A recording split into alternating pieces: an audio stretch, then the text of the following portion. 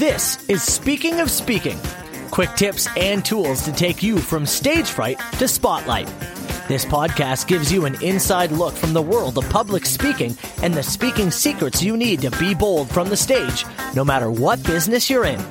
The host of Speaking, Carl Richards. Thank you, Matt. Can you believe we are already at season 4 of the Speaking of Speaking podcast? It has been an amazing journey, and I thank you for being a part of it. In season 3, we hit 4,000 downloads, which anyone in the podcast world knows that's no small accomplishment. That's a fairly large one, and that's due hugely in part to you. So thank you so much for being a part of the journey, for listening to the episodes, the guests, and thanks for your comments as well that come in from time to time. So really appreciate that. Season 3 wrapped up with a little bit of a throwback to what we did over the last year. And today is the start of season 4, and here's what we can look forward to in season 4. I just want to share some of this with you before we get going with our guest today, because one of the things that we're doing as we look at season 4 of the Speaking of Speaking podcast is getting back to our roots a little bit. So we're going to be talking a lot about communication. We'll be talking a lot about structure, and some of the guests that we have lined up play right into that, including our guest today, who we will be introducing very shortly. So some of the guests that we're going to have in season 4 include Paul Ross. Paul Ross is a returning guest. He's an NLP practitioner who works with a lot of sales professionals and coaches, consultants, and we're going to be talking to Paul again. We also have the opportunity to chat with global business educator and author Catherine Matiski, who is the founder of TPC, the Performance Company. It's a leading training and consulting organization in Melbourne, Australia. A lot of her clients are all over the world, including Canada and the US. She's written a book, so we have some great things to talk about with Catherine. We're also going to be talking to Marieke van Asten, as well as Heather DeSanto again, and some of the other authors who were featured in the Soulology Chronicles, Voices, Words of Wisdom, Inspiration, Courage, and Soul. But really getting back to our roots is what we want to do, because communication is still extremely important, and it's even more important to make sure that we're sharing the right communication on this podcast and bringing the right guests for you. So that's what we're going to be looking forward to. And today's guest, oh my goodness, speaking of communication, it's through communication that I met Jeffrey A. McGuire. You can call him Jam, and that's usually what I call him. I had a chance to meet Jeffrey early in 2021, and how it happened was one of my clients, Anna Pilon, who has a very successful podcast, by the way, called Talks on the Wild Side. She said, "Hey, Carl, are you looking to do more work on podcasts?" And I said, "Absolutely." And her daughter, Tracy Evans, is a very successful business person in Cologne, Germany, and she is the co-founder of Open Strategy Partners, which is where I met Jeffrey. And we've been working on a number of different projects over the last year, a lot of podcasts, and also some other media programs that we put together as well. So it's been a phenomenal journey with Jeffrey. Let me tell you a bit about him, though. He is a partner at Open Strategy Partners, as I said.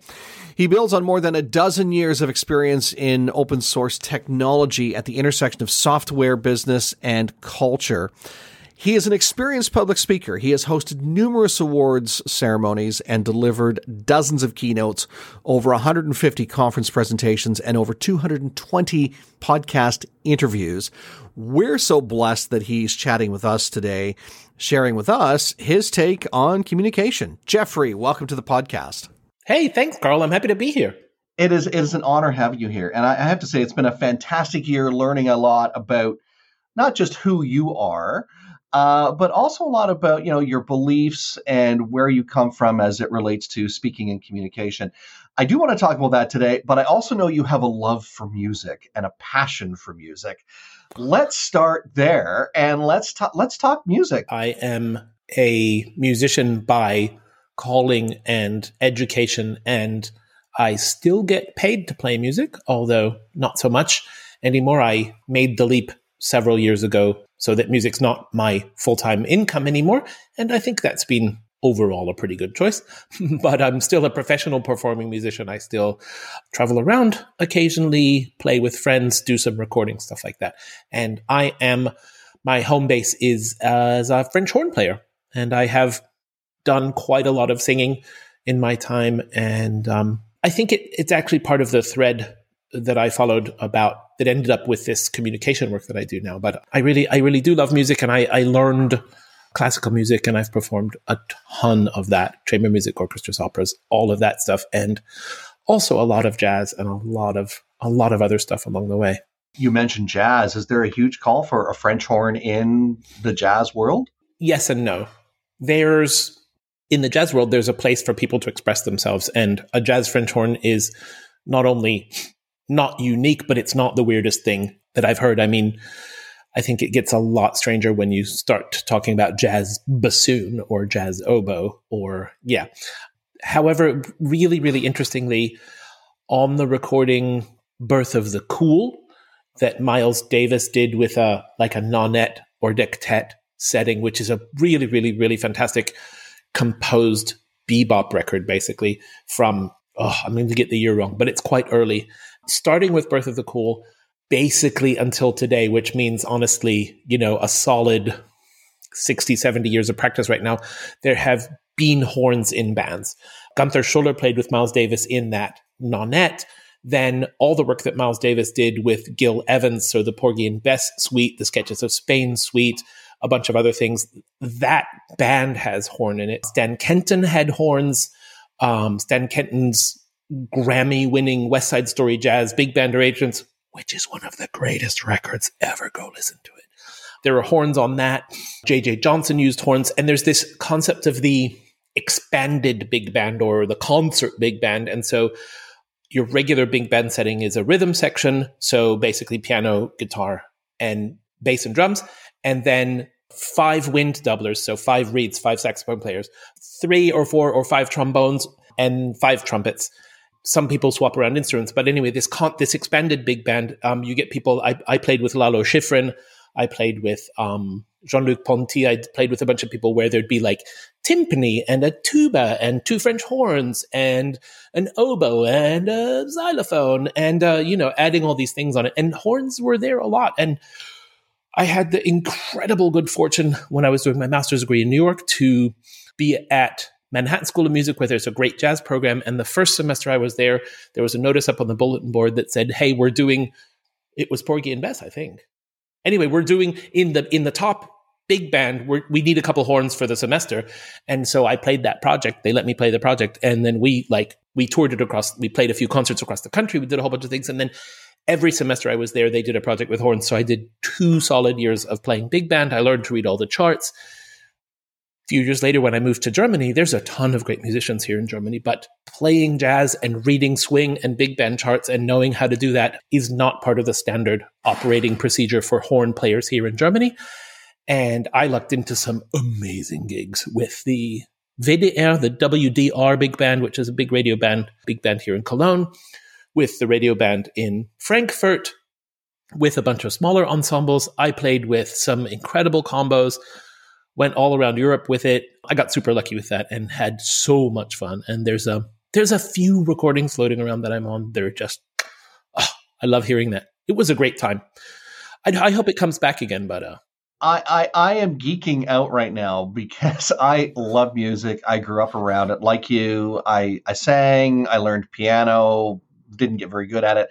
My instrument was trumpet. And I try and pick it up now. I don't think I have the embouchure for it, but and I don't know how easy it is to come back, but certainly never knew, just as you're explaining, the application for French horn in band. And I think it's fascinating because as this podcast gets back to its original roots about, speaking and communication and sharing a lot about that, music is a language unto itself, right? And I think people understand that. But there's also there's a certain, not a science, but there's we all gather, even if we say, oh, I don't like that kind of music. Music seems to be what lifts us up. It's what motivates us. It helps us work through anger or whatever it is. Music's always there. And it's that language of music that helps us through good times, bad times, all the time. For sure. And I think there's a thread right through to what I do now.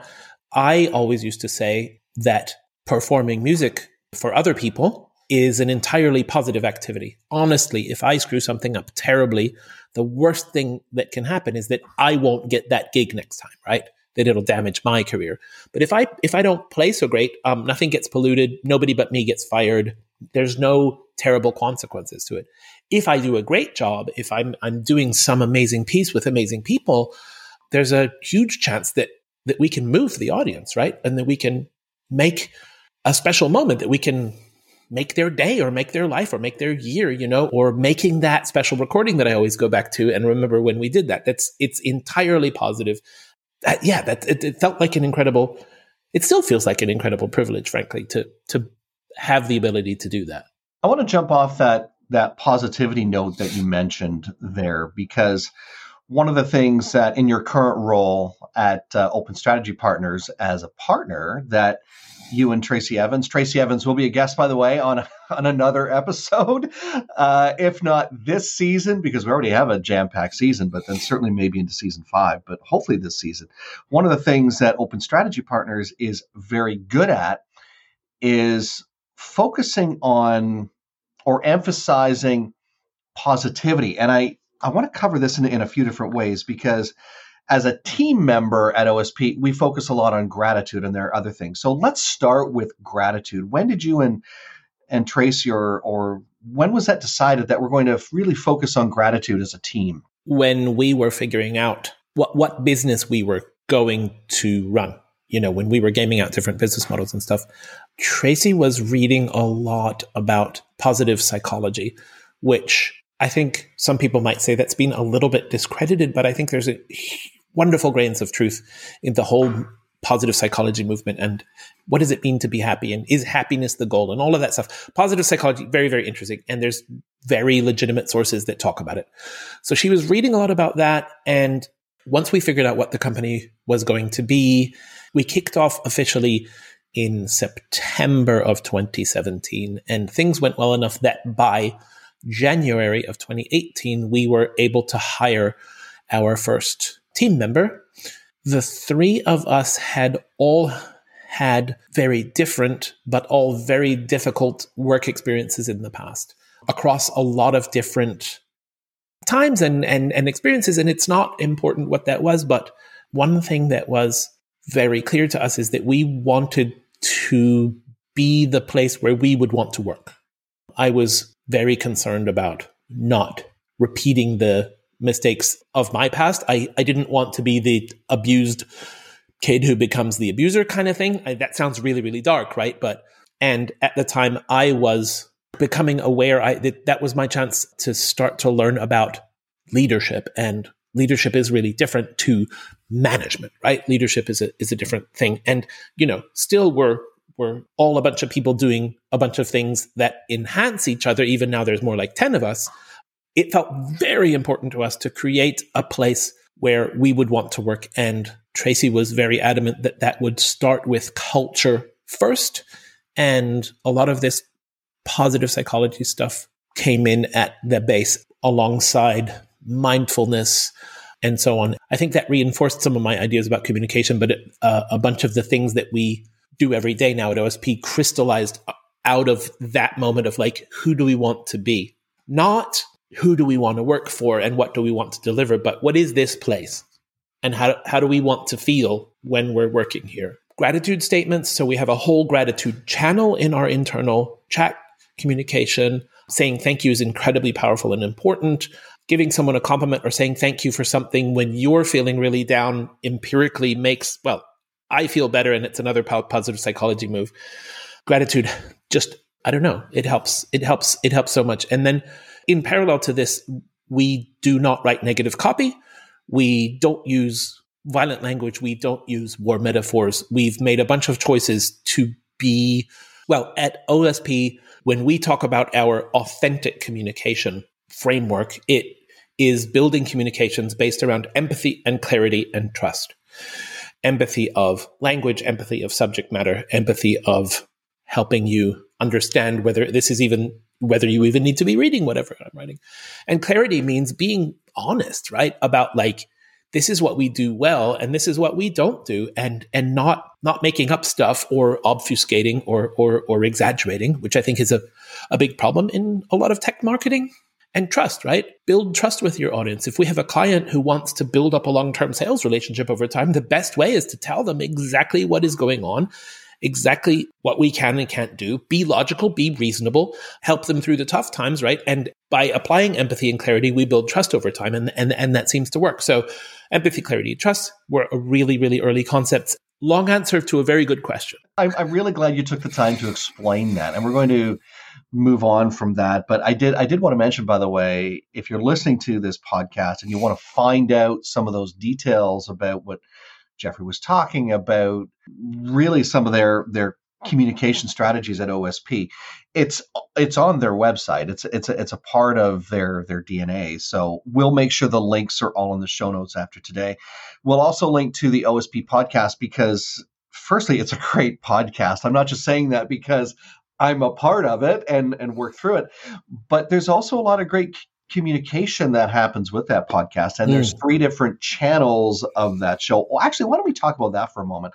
Seeing as we're on a podcast, why don't we promote the OSP podcast? Because, sure. Let me give you my shameless pitch, right? Yeah, exactly. So it's tell me what the podcast is and where did it come from? In our earliest workshops with a coach that we had to help us found and plan what we were going to do with Open Strategy Partners, the company motto or the pillars, it's communicate, connect, grow. So we say we help agencies and technology organizations communicate the value of what they do to connect them to the people who should know about it and grow. So communicate, connect, grow. And then we do strategic communications to help growth, whether that's sales, whether that's downloads of your open source package, whether that's building a partner network, whatever it is. And we have a bunch of moves where we're not a content agency. We are a strategic communications agency. So in a nutshell, we work with clients to translate from the complexity of their products and services to the value that they deliver. And we communicate that so that other people can find it. So we do strategic consulting, and we have our own strategic framework and tools in there that are very powerful and very interesting. It's classic marketing stuff with personas and buyers journeys and so on, but we also have a couple of tools of our own, including what we call the value map. Then we have a whole communication planning exercise. So essentially, once you have your strategy and your goals clear, how can that be supported by communication? If you want it, we can create the communication with you or for you. Audio, video, we mostly do writing in words, blog posts, white papers, et cetera, et cetera. So those are our practices. And then because of the way that we've approached, especially writing, but everything that we do is very process oriented. So everything is somewhere between quite well and very well documented and modular. So it's repeatable. We can hand off tasks between us and our clients or between our team members or do it all one person. It's going to be done the same way. And that gives us consistency and repeatability and a certain level of quality that we can guarantee. And in the writing practice, that goes from, having a content brief that tells you what you're going to write about before you start writing. You never stare at a blank page, and we never sit down and blog for someone. We understand this piece of communication is promoting that with this focus for that audience who face these challenges, right? It's really great as a writer to have all that already set up for you. All of that works really, really well. And it works so well that our 4th area of business activity is writer enablement. So if you would like to never stare at a blank page again when you start writing, you can come and talk to us about our briefs and templates and how to use them, and sign up for a workshop or ask one of us to explain it to you. A lot of these things, we're also putting them on our website piece by piece so that other people can take advantage of these systems. We come from the open source world, and I feel we can help more people in the world than we could ever have as clients. So we also have writer enablement workshops. We have workshops to build fun things like team profiles for your website, but we do a bunch of things on the how to communicate side, which are fun and interesting alongside strategy, planning, and creating communications. Now, the podcast fits squarely into this writer enablement thing. The pieces that we've done so far are talking about how we write and edit, and then going episode by episode through our 60 plus editorial codes. We have a system of editorial codes that are the result of several years of work of people trying to extract my editorial brain and turn it into something usable and repeatable for other team members and the world now, the things actually online. What is good writing? I've written a lot and I've been edited a lot, and I used to talk about living in the editorial process and the fact that I know in my bones that any piece of writing worked on by 2 or 3 people is going to be better than any piece of writing by any one of us. I am not precious about my words. People who don't write so much have a hard time accepting things being ripped out and reordered and changed and whatever.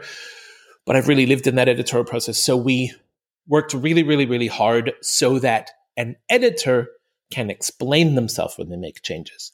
Do this because it's a more logical way to explain it. Don't say that because it's a war metaphor and we prefer not to use violent language, and so on and so forth. And these are codes so that the editor is forced to show their homework, to show their thinking to the writer.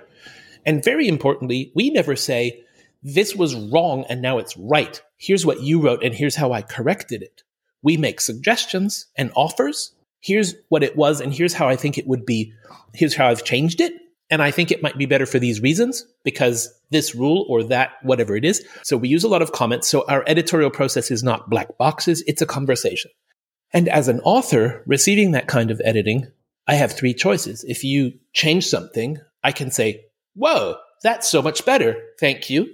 I can say, I've thought about it and I considered it. And no, I want to keep mine original, but here's why.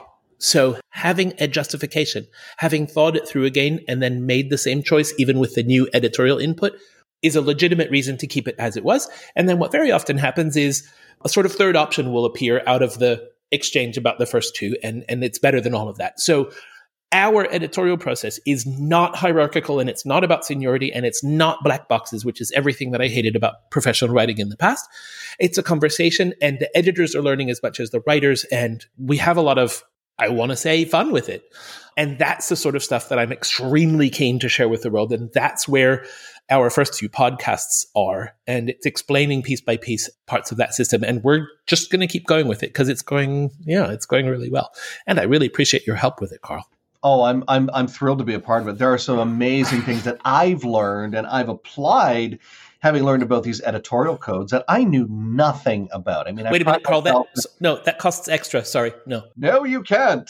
It's like putting my hand in a cookie jar, right? No, you can't have a cookie. Oh, now I want a cookie. But I've learned so much because so much of our language, and I wanted to talk about this. I really wanted to get to this point because I know you've spent a lot of time on stage, but so much of our language, not only in writing, but also in speaking, comes from, you mentioned war metaphors or other writings that are put more of a negative emphasis on it. I also like the fact that when you're going through that editing process, there's no wrong or right. There's suggestions, which I think is a completely different concept than what most corporate worlds do. Obviously, it's like, no, this is the way we do it. Don't ask why, just do it that way.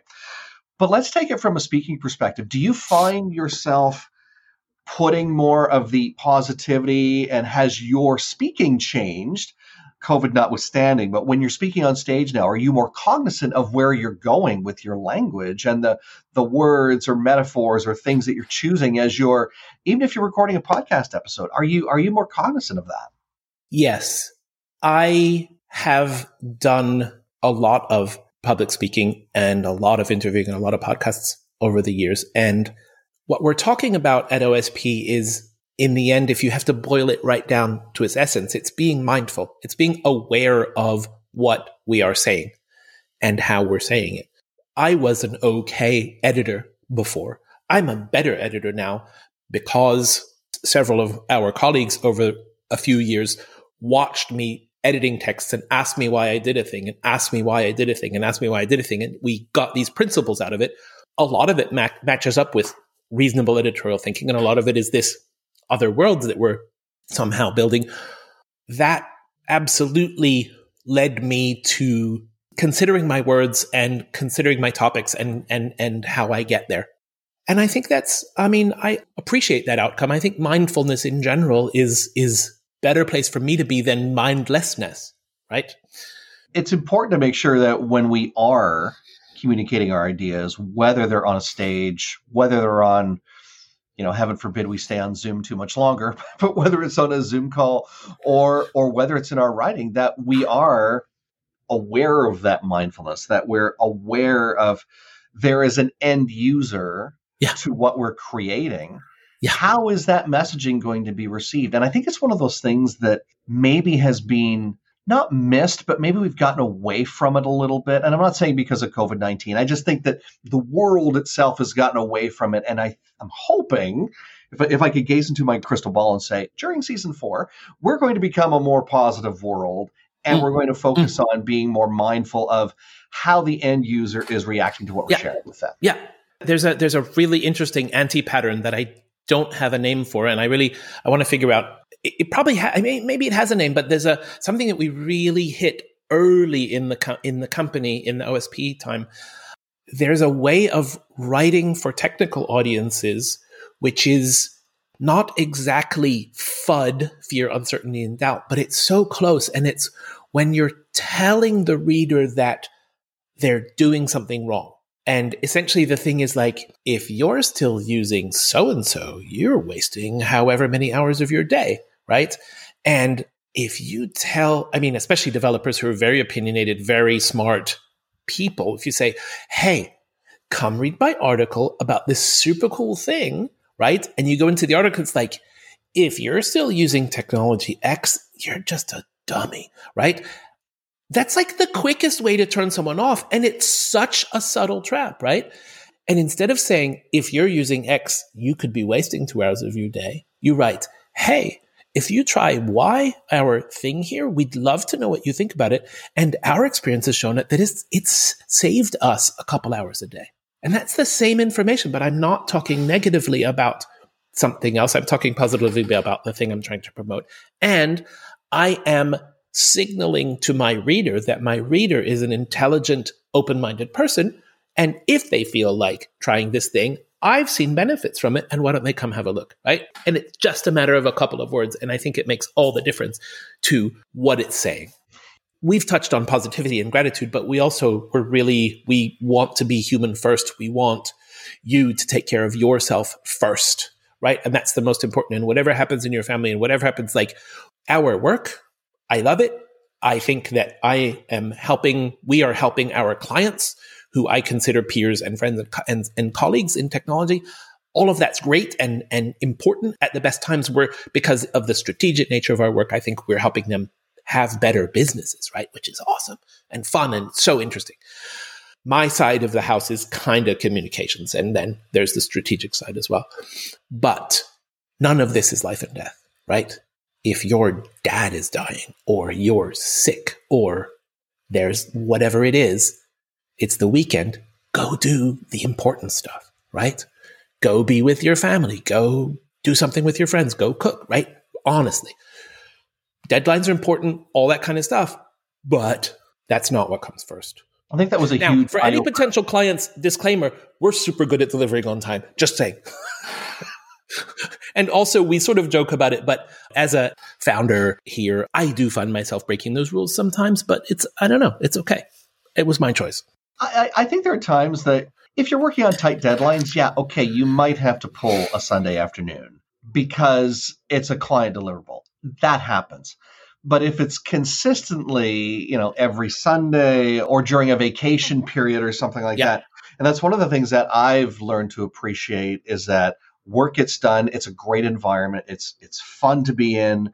I'm so thrilled to be a part of it. But at the end of the day, yes, the client deliverables are important, but so is my mental health. So is my weekend, my whatever it is, because at the end of the day, that you're going to get more results out of, and I'll say me, because I'm part of that team.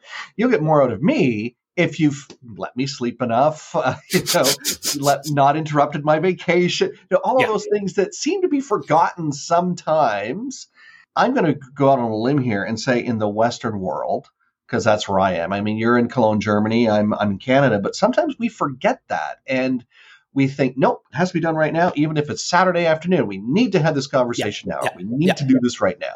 Yeah. There's a difference between quote unquote Europe and North America, but we're not going to call you after hours unless it's really important, and or it's to say hi. I mean, how many times have you called me on a Friday afternoon at 4:00, knowing that it's, well, maybe not 4:00 because that's probably 10:00 your time, but 3:00 or 2:00 in the afternoon, going, "Hey, Carl, how's it going? Just wanted to say hi and say thanks for all your help this week," and things like that, which is just, it's so cool. I love phone calls like that. Okay, all right, I'll admit it.